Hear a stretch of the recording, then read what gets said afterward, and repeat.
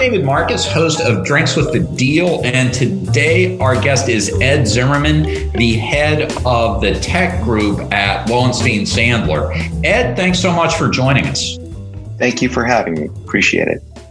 So today we're going to talk about your twin passions for venture capital and social justice, which have really animated so much of what you've done in your adult life. Could you take us back to how you became interested in both of those, your education and how you became a lawyer? Sure. Thanks for asking. I grew up in Brooklyn, New York, and I grew up in a home where I was raised by 4 women, 3 of whom were disabled, and my dad, and 2 of the women were LGBTQ. And this was at a time in the 70s and 80s when those things were particularly stigmatizing. So I think that part of the way that I perceived the world was informed by watching how people looked at, in particular, my older sister who used a wheelchair, and seeing the biases that people not only had, but felt very comfortable not hiding from us as we made our way through life. I don't believe that my political or social views have changed all that much since I was about 18. And those views have informed a lot of the decisions that I've made in my life, including professional decisions. So unsurprisingly, I chose a summer associate slot based on being permitted to do ACLU work. And I never expected to be a deal lawyer. I took things like systemic reform and prison litigation in law school, which is really not the kind of class that you take if you're looking to tilt toward a career helping people do venture deals and growth equity deals. And so how did you migrate into VC? And you were in law school in the early 90s, correct? 89 to 92 at Penn Law in Philly. Yeah. And so this was at a time where VC was really almost exclusively a West Coast practice. And it was still at that point not a large practice. There were a handful of firms that dominated that specialty, and it didn't really exist all that much on the East Coast. And when you say dominated that specialty, that would sort of be the way a puppy might dominate a kiddie pool, right? I mean, it was such a tiny specialty. I would say that there were some law firms in the Boston area. There were some law firms in California. There were certainly no law firms in New York that at that time were doing venture and startups. We weren't really doing venture, and we being Lowenstein Sandler weren't really doing venture and startups at the time. And I was a summer associate, and I was given an array of assignments, as summer associates are. And the corporate assignments, my instruction was sit down and think, read this paragraph, tell us what you think they're trying to do and what you think they want us to not understand that they're trying to do. I found that a lot more fascinating than the very junior level tasks I was doing on litigation. I find litigation interesting now as well. And separately, I worked through law school at a place called the Disabilities Law Project, which was a fantastic nonprofit that was doing advocacy work for people with developmental disabilities. And I had some experiences there that indicated to me that it was going to be less impactful to spend my life that way and a little more anxiety inducing in terms of some of the ways that I would not be having an impact because I would be trying to ensure that things fit within the scope of the grants that enabled us to operate, for instance. So those things really informed what I wanted to do when I got out of school. So you went to Lowenstein Sandler after you graduated from law school and you focused on corporate. Tell us about what the emerging companies practice was like in New York in the 90s and what you foresaw for it. It was remarkably limited in the first part, although my head was down. by the time we got to the mid 90s and the internet really was percolating and starting to be pervasive in business discussions, we did have some startups. I did not know venture capitalists, and it became really apparent that we had to connect with venture capitalists and angel investors because they were so crucial to the survival of these companies. And I became really fascinated with how dynamic, how fast moving these businesses could be. And a lot of these businesses wanted to have some sort of impact and make change. And I'm not really talking about impact in terms of social justice, just that they were disruptive and that they were run by people who were younger and who wanted to build something audacious. And that was really attractive.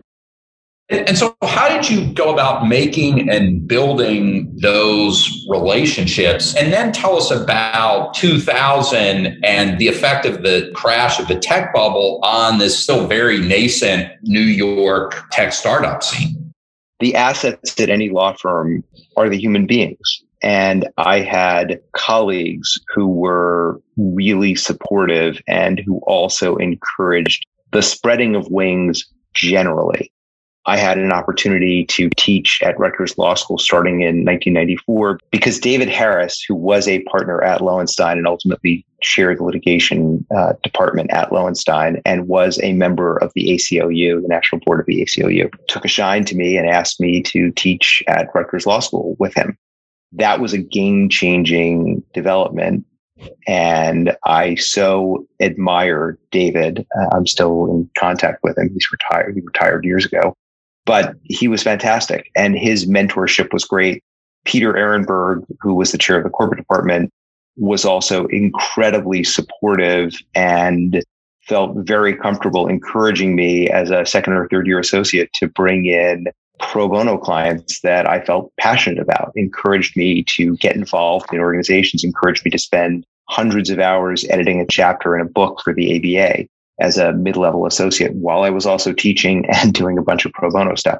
Without people who really want you to spread your wings and who give you those opportunities, it's really hard to do something new. And then, of course, you kind of need a true thought partner. And Anthony Pergola, who was a couple of years behind me as a summer associate, and I took Anthony out to lunch his first day as a summer associate in June of 94. He and I came up with the business plan for what was then the internet group at Lowenstein Sandler at my kitchen table in 1998. And it was a relatively modest business plan, but he's still my partner. We have co-founded lots of things. We've angel invested together in 150 or so companies. We've invested together in many, many funds, and we've seen each other's families grow up. It's really important to have a partner. And of course, there are other partners who join the group later, but at inception, it's really important to have someone that you can have a trusted relationship with where you're both willing to watch each other's backs and take risks. And so tell us about some of those risks, again, around 2000. And then thereafter, as the tech scene in New York really did start to develop significantly. Well, it started to develop significantly in the late 90s. And, in the New York, New Jersey area, you did have a whole bunch of tech entrepreneurs and there were people starting tech companies.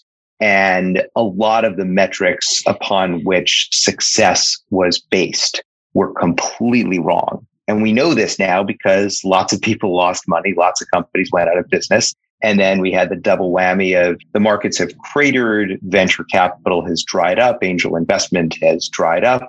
And oh, by the way, here comes September 11th, right? And so New York was hit particularly hard.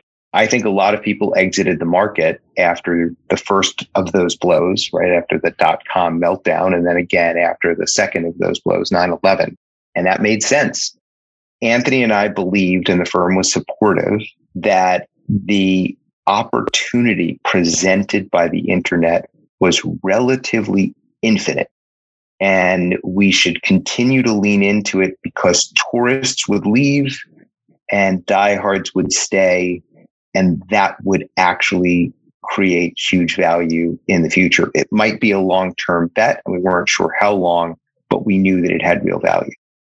And was there a company or companies that you worked with or VCs that you worked with who were extraordinarily successful that proved this concept when you were a young partner? So I kept thinking that there would be like this one client, and that this one client would be transformational, and that it would be kind of name above title, right? So I would be known inside the firm as the partner who represented client X, and client X was just massive. And, that was great. And that didn't really happen. Instead, we built an enormously diversified practice. And that was really valuable, because the best way to get a sense of the market is to participate in it from multiple different vantage points and to contrast and compare. So it wasn't that there was one client that had this outsized success and consumed 60% or 90% of my time. There were a lot of really small clients at the beginning, and things snowballed and things grew. And, we made a bunch of other bets that paid off, but no, there wasn't a transformational client. And did you stay focused on the New York, New Jersey area, or did you find that you had to go to Boston and Silicon Valley and later on other places outside the United States to continue to build your practice? There's have to, and there's want to, and then there's something in between. And I would describe what we did as something in between. We felt that it was crucial to develop relationships outside of our geography so that we would not be displaced inside our geography. And we needed to have at least the kind of relationship where someone would say, I would return that guy's phone call, or I've heard of that person and he's not a low integrity lawyer. He kind of knows what he's doing. Let's at least get a toehold there. And that required traveling up to Waltham. It required traveling out to Silicon Valley. There was no real action in San Francisco at the time. It was in Silicon Valley at the time. And then we also saw opportunity in Europe and started doing things in different places in Europe in order to build the framework and the relationship set, because we felt like we could replicate what we had done in Boston and in California. When did you start going to each of those places, and how much time did you feel that you had to spend in these places just meeting with people to get them to feel comfortable with you? It's always better when you've done a deal with someone than when you've sat across the table and tried to manifest that your competence would eke out and be perceptible, right? By sheer force of will.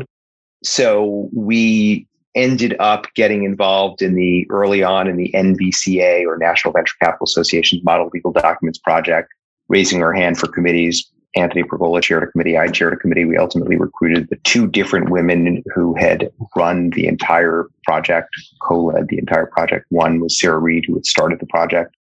So we ended up finding ways to spend a bunch of time out there and going out to California on a monthly basis, making sure that we were also keeping in touch with people. And we started doing events. That's how we started doing our Venture Crush event. The first Venture Crush event that we did was in March of 2000. And I'll never forget it, because we were really pleased that we had about 15 VCs sitting around a conference room table.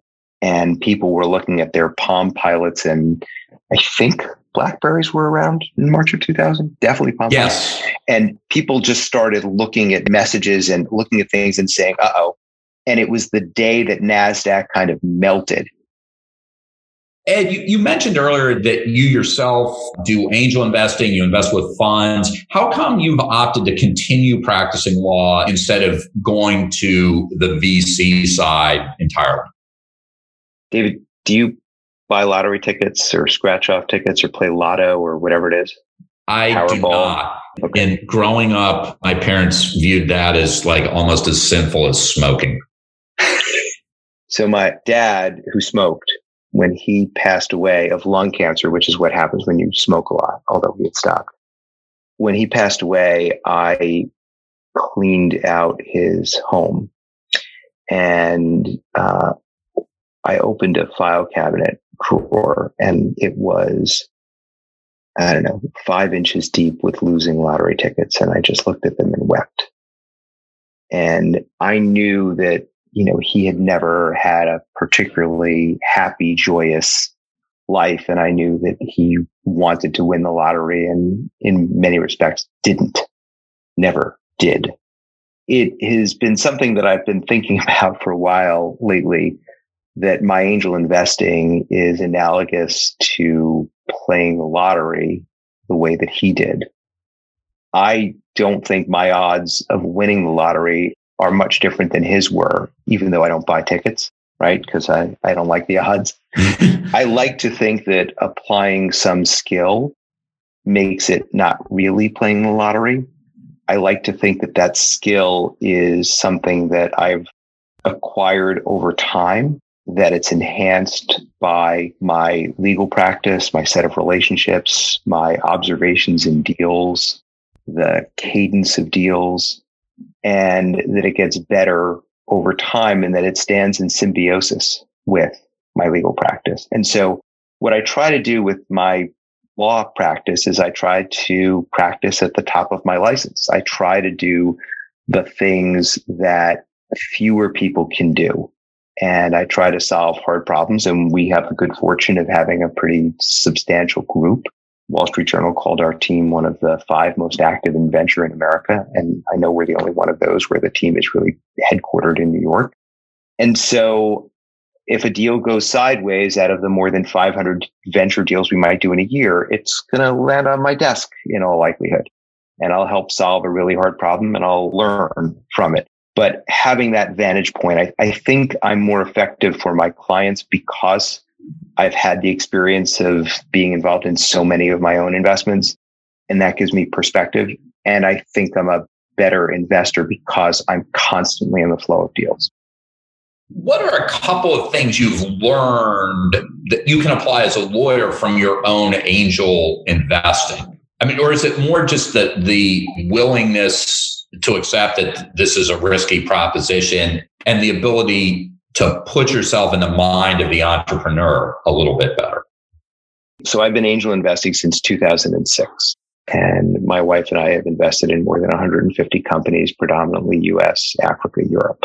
And when I think about the investments that have gone poorly and the mistakes that I've made, none of the mistakes that were companies where we lost all of our money, none of those mattered. The only mistakes that really mattered were the companies where we made 80 times, 50 times, 100 times, 200 times, and we have had those outcomes, our money. And the mistakes were not putting in more. That's it.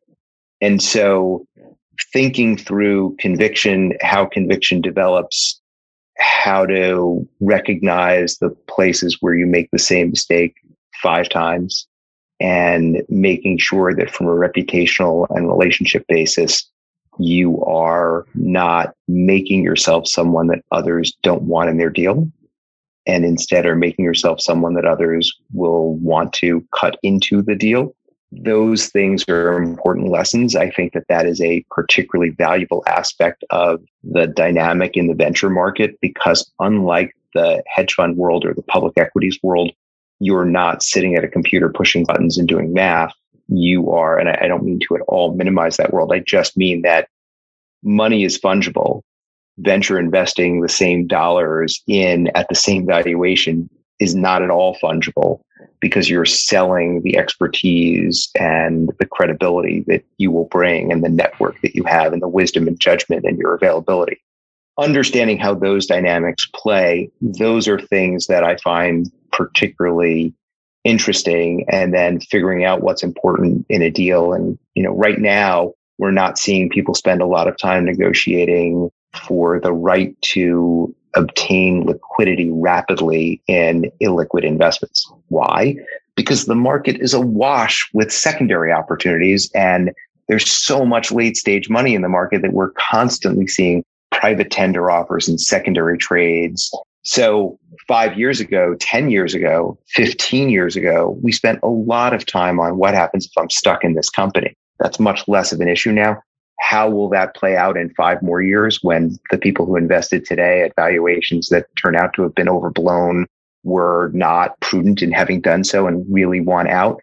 That remains to be seen. That's something that we're thinking about, and having lived through multiple cycles in the 90s and then the dot-com crash and 9/11 in 2008 and a hiccup or two in 2012 and 2014 and a dry bubble in 2015, 16. Those are the kinds of things that I hope we can bring to bear that show additional judgment and experience. And I think they also inform some of the ways that I invest. And it works back and forth. And then as you've had your career advising startup companies, you've also continued to be very involved in social justice issues. Tell us about that piece of your practice and really your life.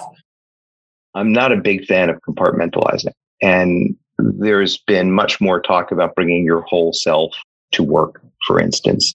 And a lot of that involves identity and who you are.